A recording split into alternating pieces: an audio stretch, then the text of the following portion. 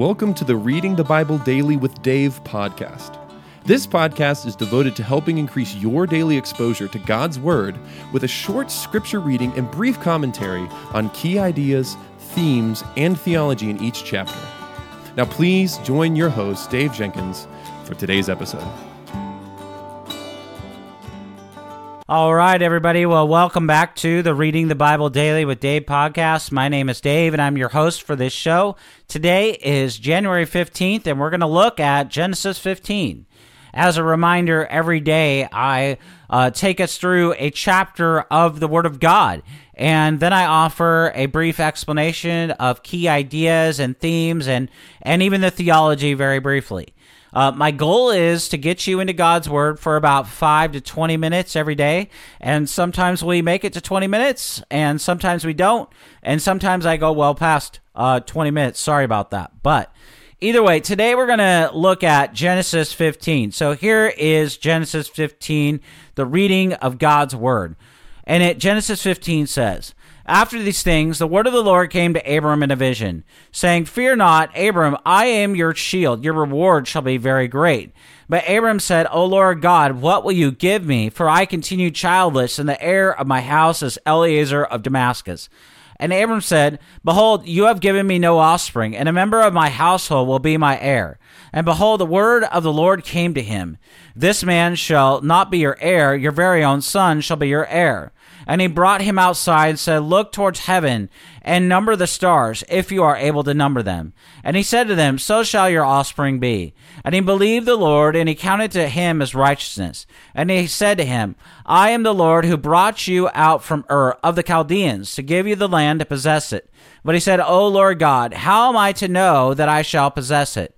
He said to him, 'Bring me a heifer 3 years old, a female goat 3 years old, a ram 3 years old, a turtle dove, and a young pigeon.'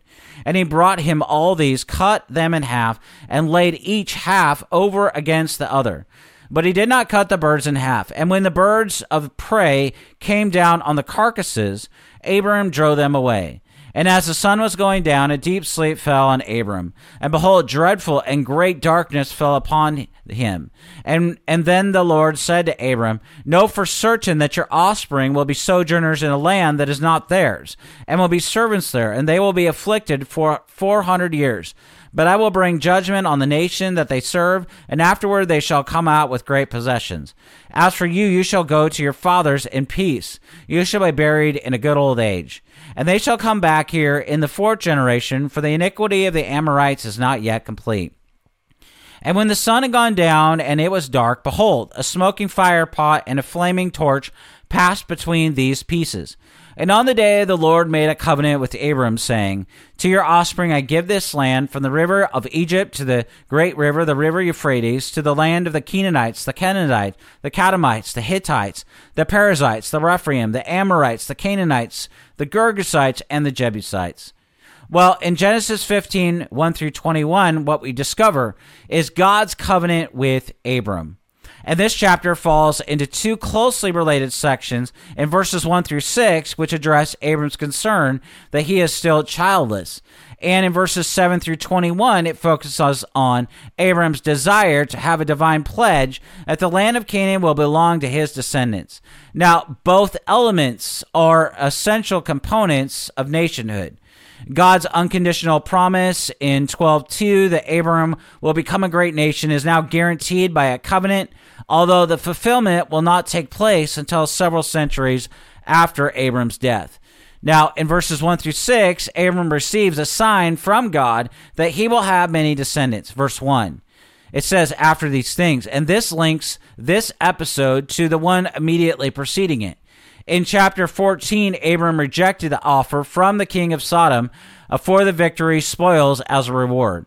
And in response, God now states that Abram's reward shall be very great. And by rejecting the use of human wealth to achieve greatness in Genesis 14, 22 through 24, Abram demonstrates his willingness to wait for God to provide. In a vision, although this is not certain, the initial vision may have taken place at night. And the reason I say that is in Genesis 15:5, God brings Abraham out of his tent to count the stars. And in verse 2, the heir of my house is Eliezer of Damascus. The individual whose name means God is help is not named elsewhere. And yet the context suggests that he is a trusted member of Abraham's household, possibly a slave who came from Damascus. In 15:6, we have a key verse in Genesis. This key verse is used 4 times in the New Testament. In Romans 4:3, in Romans 4:22, in Galatians 3:6, and James 2:23. That is to say, faith in God is something that everyone in Scripture was expected to exercise, and it entails trust in or confident reliance on God based on the truthfulness of His words that will lead to obeying the commands of God. So a person's faith or lack of it is most apparent in crises such as the one Abram is facing. He believed God would give him a son despite many years of childlessness. Now, the phrase counted as righteousness. Righteousness is the fundamental Old Testament virtue that characterized by a godly life lived in conformity with the law of God. It is the righteous who enjoy the favor of God. And here the narrator, Moses, underlines the significance of faith in that before Abraham has proved himself righteous by his deed, he is counted, that is regarded as righteous because of his faith. Now, in verses 9 through 17, the ritual described here is possibly a type of oath that involves a self-cure if not fulfilled. God will become like the dead animals if he doesn't keep his word. Another way to say this or see this is that the ritual is an acted sign in which the sacrificial animals symbolize Abram's descendants, which are all of Israel, the birds of the prey in verse 11. They signify the enemies, which is the unclean nations, and the fire pit, and the torch in verse 17 represents the presence of God. So the promises in verses 13 through 16, they look forward to God being in the midst of the Israelites after they come out of Egypt. Verses 13 through 16, 400 years, is probably best to be understood as a round figure. This anticipated the length of the Israelites' oppression by the Egyptian before the exodus from Egypt. And afterward they shall come out with great possessions. This promise given by the Lord to Abraham, soon to be called Abraham, in Genesis 17:5, was fulfilled 600 to 800 years later at the time of the Exodus in Exodus 12:35 through 36. For the iniquity of the Amorites is not yet complete. The Amorites are one of the main population groups in Canaan and are frequently listed alongside the Canaanites and others. And God's comment, it implies that the Amorites will be dispossessed of their land as an act of divine punishment. And at their time, their accumulated iniquity will be so great that God will no longer tolerate their presence in the land. Now, in 1517, when the sun had gone down, the final part of the ritual occurs after sunset. And since verses 1 through 6 assume a nighttime setting, as I talked about earlier, Abram may have spent much of the day preparing the animals, a smoking fire pit, and a flaming torch. These are to be taken as symbolic of the presence of God, which is often associated with fire, like in Exodus 13:21 through 22. In verses 18 through 21, what we see is these verses, they provide a brief summary affirming the significance of what has taken place by stating that on the day the Lord made a covenant with Abram. And this covenant, which differs from the covenant described in chapter 17, is introduced using a Hebrew idiom that means to cut a covenant. God unconditionally pledges that Abraham's offspring will possess this land. The reference is both offspring and land links this covenant with the earliest conditional promise that Abraham would be a great nation in Genesis 12:2. And from the river of Egypt to the great river, the river Euphrates. And while the location of the northern boundary is clear, the designation river of Egypt is somewhat ambiguous. It could refer to Wadi el-Arash, midway between Israel and the Nile. And yet, in Numbers 34:5, it uses a slightly different expression for this. Alternatively, river could refer to the eastern branch of the Nile, and yet the distinctive Hebrew term for the Nile is not used here in this passage. And while others occupied the land when the divine covenant was given, this promise was probably fulfilled most likely in the reign of Solomon, per 1 Kings 4:21. So the biblical reformational principle that we are justified, that is declared righteous, is based on the perfect obedience of Christ, which is received through faith alone, that is sola fide. Regrettably, misunderstandings about faith abound in our culture, right? For many people, faith is merely a nebulous belief that everything is going to be okay, it'll all be okay. And yet that faith lacks an object and is often reduced to a bumper sticker slogan that commands us have faith. That is a secular understanding of faith. But there is also confusion about faith in the Christian community. Too many professing Christians think faith is opposed to reason. That is fundamentally irrational. That is not based on any real evidence. And yet the Lord never places faith and reason in opposition. God does not call us to a blind trust or to leap into utter darkness. There is content that we must have to have biblical faith, and there are evidences to which we can point to that make faith in our Creator a reasonable enterprise. Now, we place our faith in God because He's trustworthy and because He has proved Himself in many ways. Blind faith, we must say, is superstition. It is trust in something when there is no substantial reason to believe that something is trustworthy. And yet, the God revealed in Scripture gives us reasons to believe that He can be trusted both in nature and the course of the history of redemption. And one of the most significant evidences from the redemptive history for the trustworthiness of God is found in Genesis 15. Abraham believed God and was justified, Genesis 15, 1-6 tells us. But when the patriarch asked God for evidence that his promise would come true, God in His mercy gave it to him. He passed between the pieces of the animals, pledging to forfeit his own life if he should fail to give Abraham and Sarah an heir in verses 7-21 of this chapter. And the surety of this evidence is seen in that God, because He is God, cannot die. And since the curse of death cannot fall upon him, the only option left to him is to keep his promise to Abraham. And God must be true to His promise, and the only rational response to that truth is to believe the Lord. Now, God has two choices. He can keep His promise or He can die. But since He's God, in fact, He cannot die because of His very nature. And so there's only one real option left to Him when He makes a covenant, that is to keep His promise. And because of who He is, the Lord is, there is no way that He can fail to keep His oaths. And so that means that we can trust God because His very nature precludes Him from breaking His promise. Now, Genesis 15, it records the repetition of the Lord's promise to Abraham, who was later renamed Abraham, sometime after it was first delivered in Genesis 2, 1-3. Abraham found it difficult to see how the Lord would keep His promises, and although Abraham truly believed God when he pledged to make the patriarch a great nation in Genesis 15, 1-6, Abraham's faith was not perfected and needed assurance, and thus Abraham asked for a sign to prove he would inherit the land in verses 7-8. Well, remarkably, the Lord did not condemn Abraham's weak faith, but He did condescend to His servant's weaknesses to give some tangible confirmation. Such is the grace of our Creator. Now, to understand the sign that God gave to Abraham, we must know something about the covenant-making process in the ancient Near East. To translate the Hebrew phrase that refers to the enactment of a covenant, most literally, we would say, cut a covenant. Covenants were cut between two parties in that culture. And part of the reason for that is the self-maledictory oath vowing harm to oneself that people made to confirm their commitment to the covenant stipulations.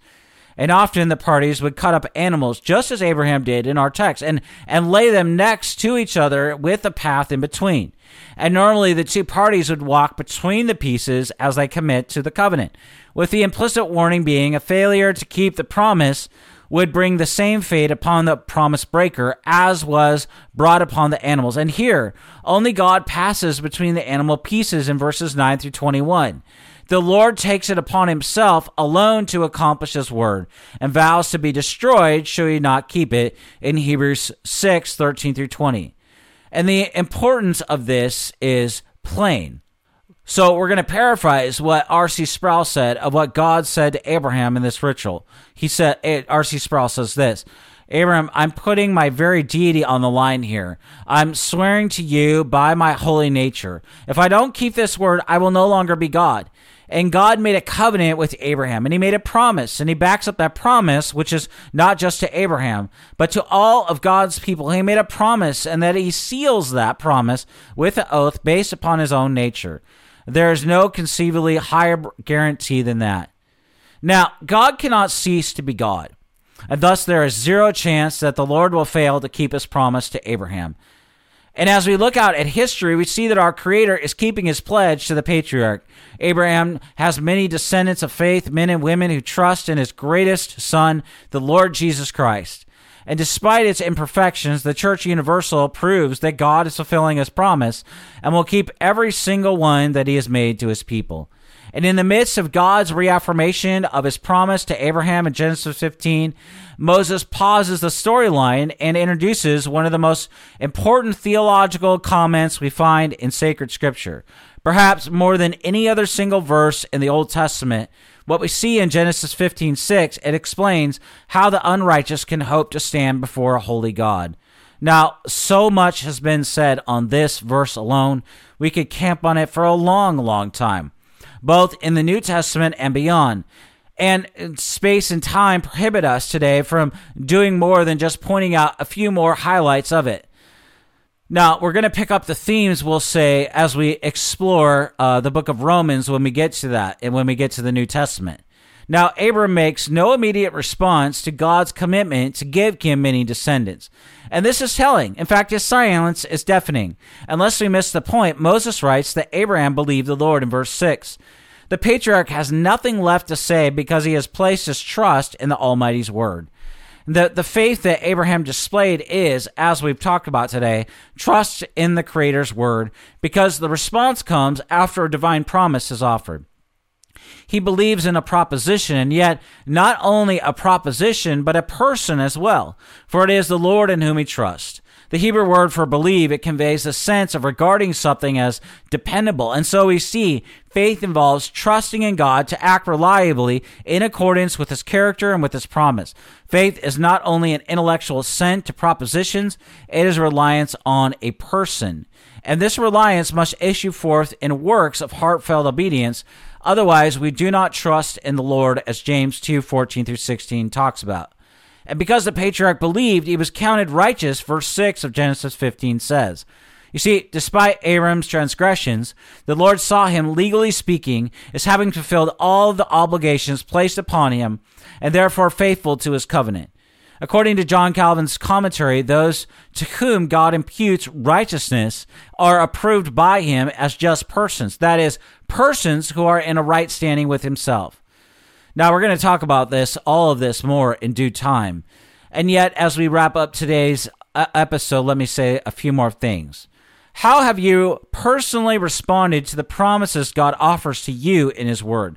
Do you yourself stand as Abraham did with humility and lean on the Lord and his promises? Have you obeyed the Lord today? Has your professed trust issued forth in love of God and your neighbor? Or have you ignored the opportunities around you? If you have faith in Christ, you are counted righteous and have free access to his presence on account of the perfect righteousness of Christ alone. So, dear Christians, show forth your faith and lovingly serve another person today. I want to thank you for listening or watching the Reading the Bible Daily with Dave podcast. Until tomorrow, may the Lord richly bless you and keep you. Thank you for listening to today's episode of Reading the Bible Daily with Dave podcast. If you enjoyed this episode, please subscribe to the show and rate us wherever you listen to podcasts. Be sure to also like, subscribe, or follow Servants of Grace on Facebook, Instagram, X, or YouTube. We appreciate your support.